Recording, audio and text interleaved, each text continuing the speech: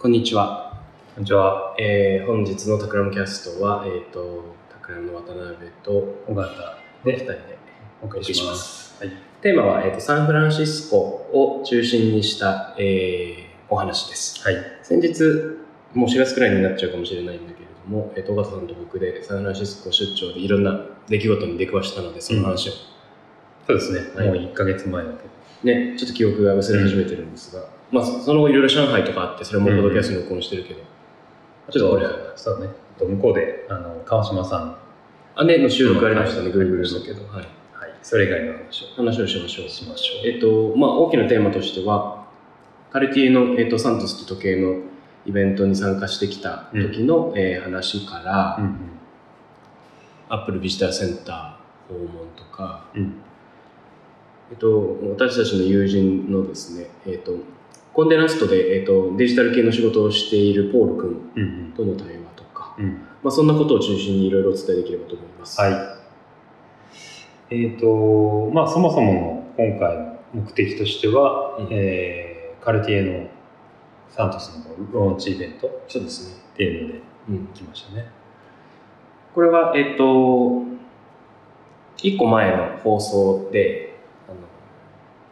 ナイトフライトっていうタクラムがサントスとカルティエのために作った映像作品っていうのを紹介している録音もありますけど、その、イベントに先立って、まず、グローバルローンチイベントみたいなのがサンフランシスコであったんですね。これに、僕と尾形さんで参加してきました。日本からもね、いろんな人が。そうですね、いろんなメディアの方とか参加してて。で、世界中からいろんな人が集まるお披露目会だったんですけど、面白いのは、実物の時計っていうのがなんか置いてなかったのかな。置いてなかったですよね。まあ、つけてる人はね、ちらほらいたけども、ショーケース的に置いてあるってことはなくて、これ東京イベントもそうでしたね。なんかこう製品発表会のようなものを期待していったら、製品は置いてなくて、製品の背後にあるなんかサントスっていう飛行機乗りですけど、まあ、そのパイオニア精神とか、ものづくり、クリエイティブとかエンジニアリングに対する思いとか、常に常識を疑って自分の挑戦をやめない心、みたいなのがテーマになってて、いろんなゲストの人がですね集って、なんかアゴラ形式っていうか、なんか車座になっていろんなトークが同時多発的に行われてるみたいな、なんか超ミニカンファレンスというか、そんな感じでしたね。なんか、大体そのアメリカの、でやるこういうローンチイベントは毎年こう LA でやったりして、ハリウッドのセレブが来たりとか、そういうようなことが多い中、今年はそのサントスっていうのが、ちょっとエンジニアリングとか、テクノロジーと、当人のイノベーションであるみたいなところで、結構カルチャーとかそういうような切り口で、スタートアップが集まっていたり、そのイノベーションの起きている場所みたいなところでサンフランシスコで行われたっていう話をしましたね。イベント会場はなんか48番ピア、桟橋の、古い倉庫みたいなところがこの日の、3日間のイベントのためにガラッと改装されているっていう感じで、表にカルティの看板が出てるんだけど、なんていうんですか、白い制服を着たお兄さんたちを迎えてくれて、入っていく時の廊下があれでしたよね。ノノタックのアートインスタレーションがあるみたいな。あれは尾形さんから見てどうでしたか？いや、なんかすごい面白いなというか、彼らは、日本人の、名前なんだっけ、たくみくんとののみちゃんなおみちゃんみたいな、パリを中心に活動する、日系のアーティストの2人ですね。1人は、フランスのノエミちゃんと、たくみくんと結構若い。そうですね、20代半ばくらいに見えるけど、どうなんだろう。すごい活躍している。ね、世界的にこういったなんかハイエンドのブランドとのコラボレーションもあるし、日本だと清水寺をジャックして光のインスタレーションやったりとかっていう、とにかくすごくプリミティブなこの LED の、光のパターン、とその音楽、音の動機みたいなところをテーマにしていて、すごく世界観をこうはっきりしてて、ライブもすごいかっこよかったね。かっこよかったですね。なんか、多分20メーターくらいの真っ黒な廊下があって、断面図的にはなんか正方形なんですけど、なんか4メーター ×4 メーターみたいな感じのこう正方形の断面がバーッと廊下につながってて、一体が LED の白い光のバーでこうグリッド上に囲われているというような、そのグリッド上の光の線は、一つ一つが LED の粒で表現されているので、うわーっとこう光が前から後ろに流れたり上から下に流れたりっていうのと合わせて音楽が聞こえてくると、そんなものもあり、あとあれでしたよね、ミニカンファレンスって言っても実はイベント会場は大きな空間の中に、2つ車座があるのと、1個オーディオルームっていうのがあるだけ、すごく小さい構成でしたね。結構ね、登壇している人たちもすごい人たちが集まっていて、今僕たち写真見ながら振り返ってますけど、バリーさんっていうなんかグラフィティで有名なアーティストも来てたし、あとは、アナーキストっぽい感じの人ですけど、あとはApple Music のディレクターのラリー・ジャクソンさんが来てたり、DJ でシンガーソングライターのトロイ・モイさんですね。去年すごいいろんな曲流行ってたけど、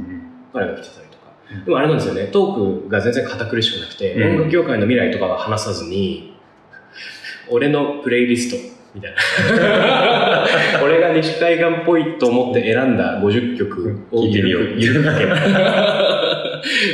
でこれっていいよねとか言ってラリー・ジャクソンがツッコミを入れて、ここにあえて足りないのをあげるならスライかなとか言ってすごい緩いツッコミが入って楽しかったですよね。だからなんか知的刺激を受けるけれども一方的に情報を押し付けられるんじゃなくて、こちらもどんどん参加していけるし、聞きたくなかったら携帯いじっててもいいみたいなリラックスしたなんか空気があって、そのさじ加減がちょうどよかったですね。そうね、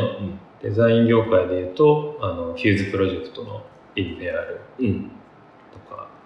来てましたね。いましたね。あとデザイン業界だと中国の建築家の有名な方、名前忘れちゃったけど来てたり、SF モーマのキュレーターの女性がユージーンさんがいたり、スポーツ界からは、エイミー・マリンですね。マリンさん、義足のアスリート、女優でもあるという方が来たりしてました。で、サーファーとかね、そうですね。そういった人たちが自分たちのものづくりのこだわりとか、挑戦することについて、ゆったり語り合ってる場に我々も同じ感じでそのなんか耳を傾けるっていうだからなんか時計の話はないんですよね、別に。ないね。そこがなんかまた余裕を感じるというかね。なんか売り込む必要はなくて、どちらかというとそのカルチャーとか、哲学みたいなのをみんなが話し合ってる場が好きみたいな、そんな感じでしたね。尾形さんが一番印象に残ってるトークどれですか？そうだな、思い出しながら、フレンチとワインペアリングが美味しかったあれですね、それはワインの作り手の方と、あとはダニエル・ドゥラ・ファレーズさんっていう、料理人の人が、一緒にコンビを組んで料理のコースとそれにペアリングされたワインとっていうのが最後に出てきたっていうやつだったんですけど、それが面白かったのが、実はですね3日間の連続イベントのうち2日目の夜になんかパーティーがあったんですよね、夜ちょっと話が飛んじゃうんだけど、夜、大きなパーティーがあって、同じ会場の奥の扉をガガッと開けると実はめちゃくちゃ広いパーティー会場が用意されてたっていう、結構驚きのフロアプランで、昨日までずっとカンファレンスしてた奥にもっと何倍も広いこんな場所あったの、3分の1ぐらいの場所で実はやってたんだ縮こまってたんだっていう。でそこでは例の、ノノタックが廊下のインスタレーションとは別にステージをやってくれたり、あれかっこよかったですね、四方から囲んで眺められるステージで、会場の真ん中にステージがあり、でなんかメッシュ状に交差したそのスクリーンだから半透明の、スクリーンの上に光を投影しながら音楽と組み合わせていくっていう、スクリーンが上から見るとバッテンになってて、そこにこう向かい合うように2人がステージを向いて、ちょっとなんかお尻向けてるんですよね、お客さんに。中心で2人が向かい合うっていう形だから、お客さんに向かってやってるというよりは2人の世界を構築してる、それを周りから眺めるみたいな、そんな感じだった。この辺の話は僕たちのですね、インスタグラムなんかを見てもらえるといくつか写真が上がってるかなと思います。で、その後出てきたのがフェニックスで、2000年代の初めとか中頃にフェニックスの音楽、日本でも結構流行ってたと思うんですけど、フレンチポップの全部英語で歌うバンド。彼らが出てきた瞬間にもう会場もわーっていって、カルティエだからフランスのお客さんも多くて、みんな歌を口ずさみながら聴くっていう感じだったけれども、多分そのイベントが盛り上がりすぎて、翌日のカンファレンス3日目にほとんど誰もいないっていう、僕たちが例のワインペアリングのイベントでダニエル・ドゥラ・ファレーズのご飯を食べられたのも空いてたからですね。3日目だけ異様に空いてた。あとちょっとスケジュールがその3日目で合わなくて、ちょっと聞きたかっただけど聞けなかったのが、伝説の対談というか、ワイヤードを創刊したケビン・ケリーと、ホールアースカタログのスチュアート・ブラントが対談するっていう、すごいこれ以上にない西海岸的な、なんだけどちょっと残念ながら聞けず、そうですね。ちょっとどんな内容だったか。そのご飯ツアーに時間が取られてしまいました。そうなんですよ。しかも会場ちらっと覗きに行ってみたら、パーティーの直後だったからか。まだね、始まる直前だったんだけどね。ちらっと見に行ったらすごいお客さんです。そう、なんかここもったいないみたいな思いながら。立ち見も入れると4、50人聞けるはずなので、なんか4人くらいしかいないみたいな。寂しかった。もうあと5分ぐらいで始まるんじゃないか。大丈夫かなって。そんなことありましたね。なんか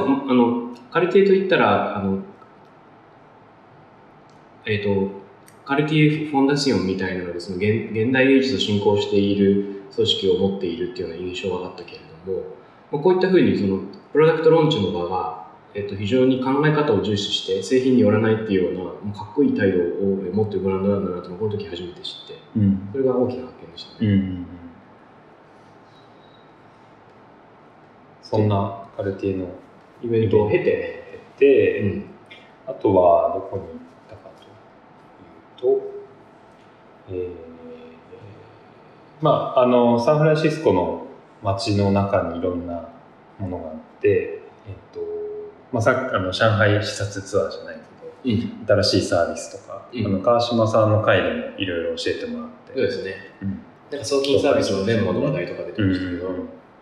でその中で川島さんの回で言ってなかった話としては、上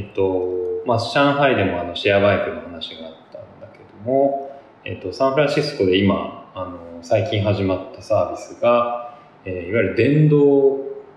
キックボードみたいなやつね、電動スクーターというか電動キックボードのシェアリングサービス、なんていう、ライムバイクっていうのが、あともう一個競合がちょっと名前忘れちゃった、競合がもう一社あって、で使い勝手としては同じような感じでアプリで、アプリを開くと地図上に、自分の近くにあるその電動スクーターが、バーッと一覧で表示されて、で、それで全部、例えばバッテリーの残量とか、そういうのも全部ちゃんと見れて、で、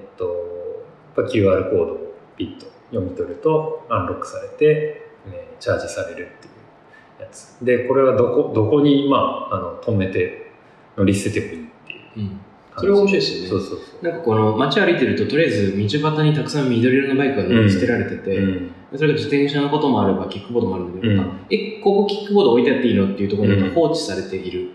で一応ロックがかかっていてアプリから解除できるんだけど、このなんかメインストリートのお店とお店の間に勝手に乗り捨ててあるけど、みたいなのがもうゴロゴロしてると。若干なんか帰ってきてからニュースの記事を読むと、当局と揉めてるみたいなけどね、割とグレーな感じでこう見切り発車的にサービスローンチしている。このなんか電池交換が。そうそうそう。バッテリーも、もう多分回収とかもしてるんだけど、チャージするとなんか、なんだろう、報酬がもらえるような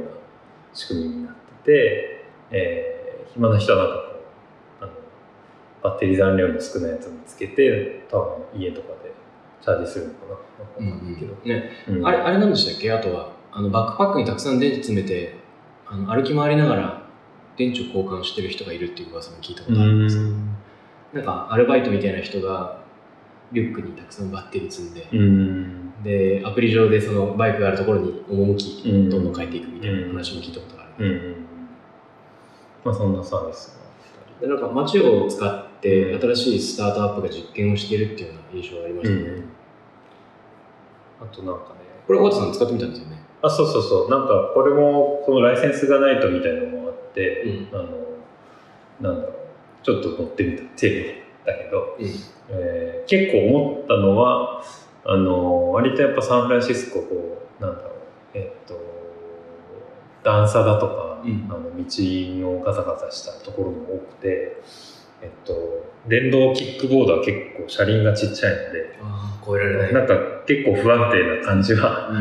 したけどね。街中の移動ですね。そうね。僕たちがそれこそ川島さんと一緒にご飯食べてる時に、レストランの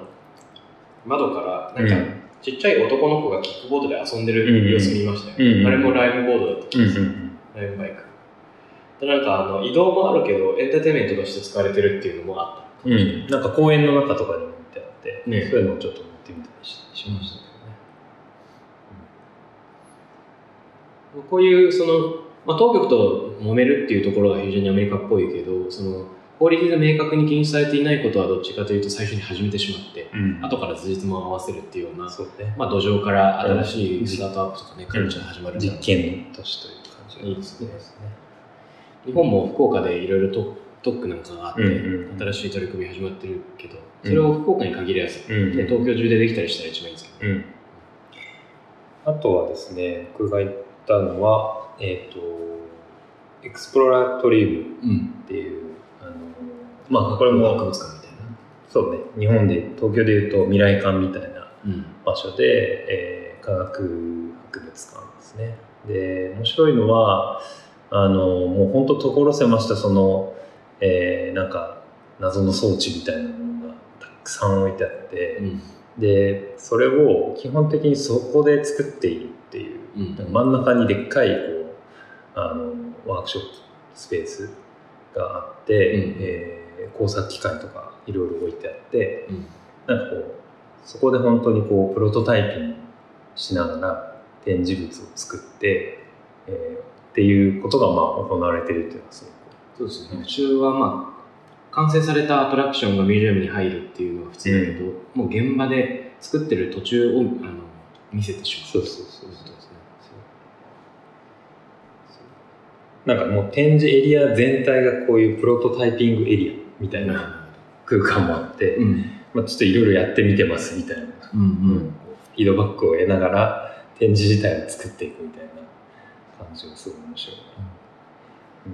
れちょっと全然時間が足りなくてなんか一日いても気が気ないな。いい作品1個だけでもなんか面白いですね。例えばなんかこれは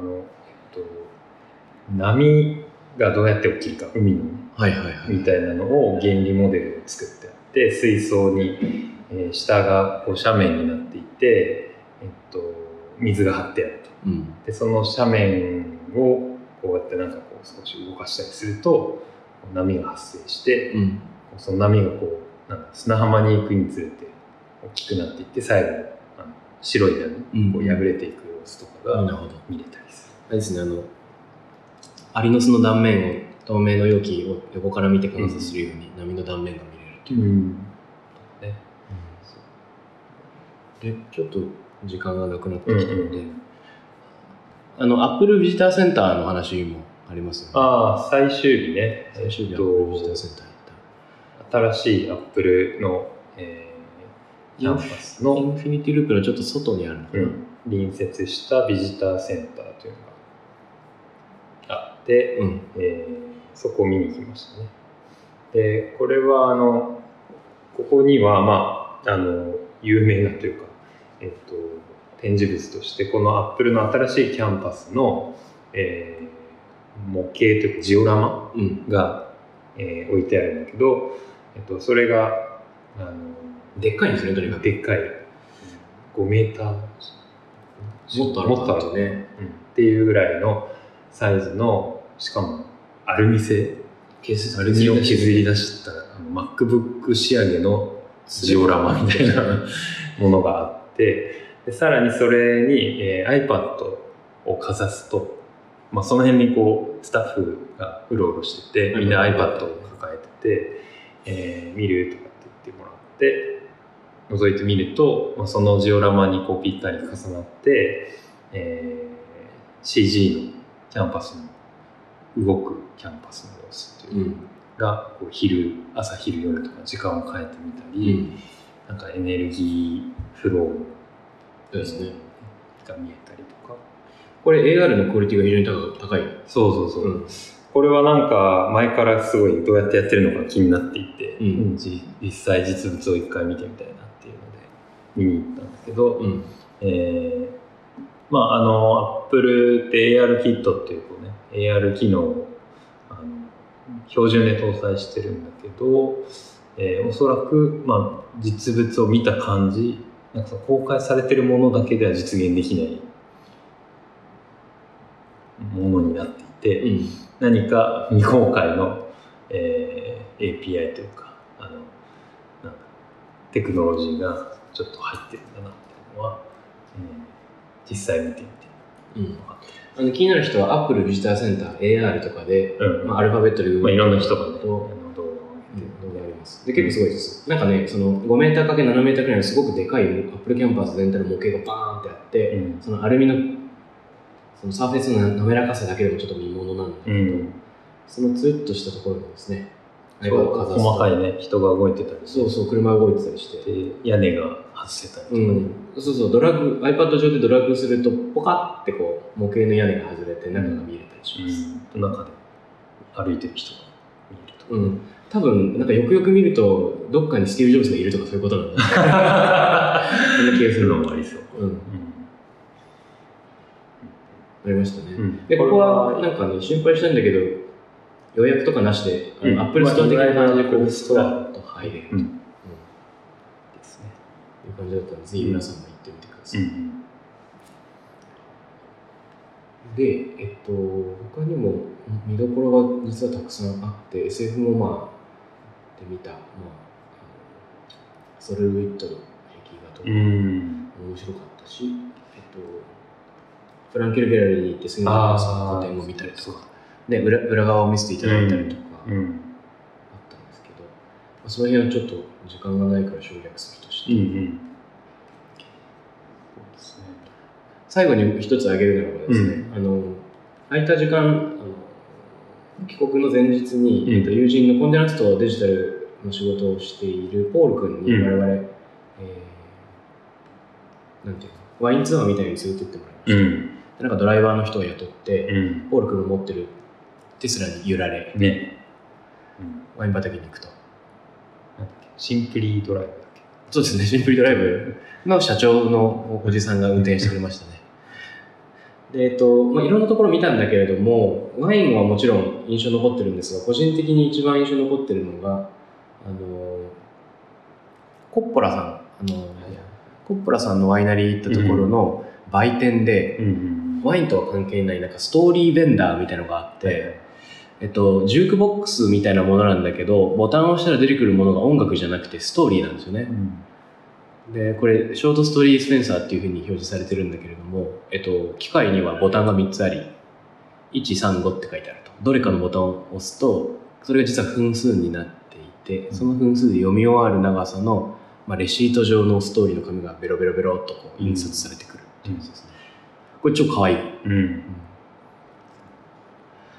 でこのストーリー何種類くらいあるんだろうっていうことを聞いてみたら、店員さんが、オンラインのデータベースにつながってて、全部が英語で書かれてるわけでもないから翻訳も入れるともう何万とあるよって話をしてくれました、で記念に135それぞれ持って帰ってきたっていう感じなんだけど、このなんか生活の中にちらっとこの音楽を楽しむようにショートストーリーと触れ合うっていうような場がこういうふうに提供されているのって豊かだなと思いました、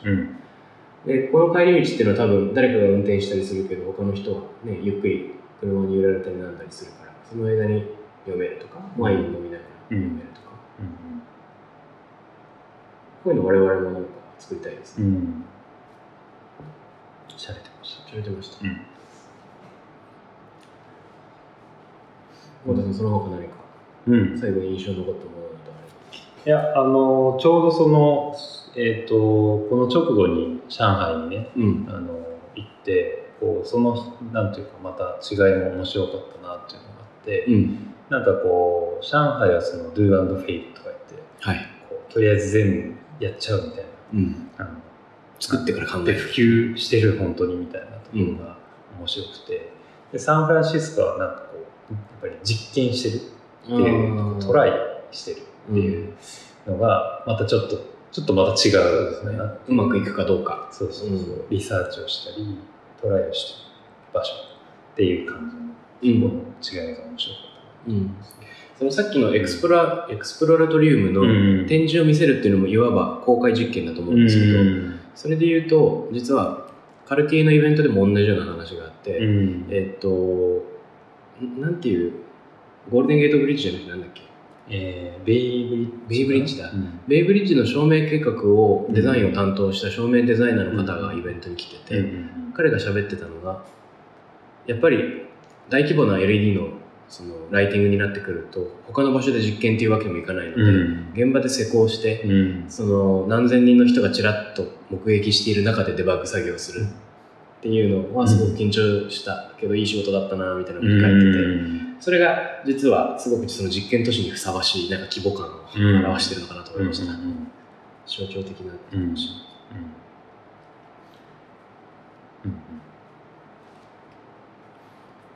そんな感じですかね。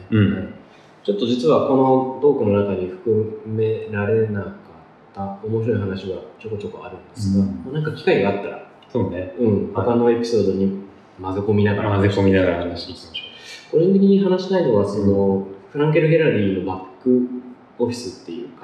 有名な写真ギャラリーの裏に案内してもらって、貴重な体験。ちょうどその時杉本さんの展示やってましたけど、これまでいろんな写真家の人がそこにその集ってきたその証拠みたいなのを目撃したりだとか、あと個人的にはこの、フェリーターミナル、フェリービルディングの朝のマーケットいいですね。コーヒーシーンとか話もあるけど、じゃこの辺はなんかサンフランシスコエピソード以外に無理やり我々がトークに混ぜていくっていうことで宿題を抱えて一応この日は終わることにしました。ということで今日のテーマはサンフランシスコの、カルティエからアップル、その他もろもろでございました。感想やリクエストあれば、ハッシュタグタクロムキャストまでお願いいたします。よろしくお願いします。よろしくお願いします。ありがとうございました。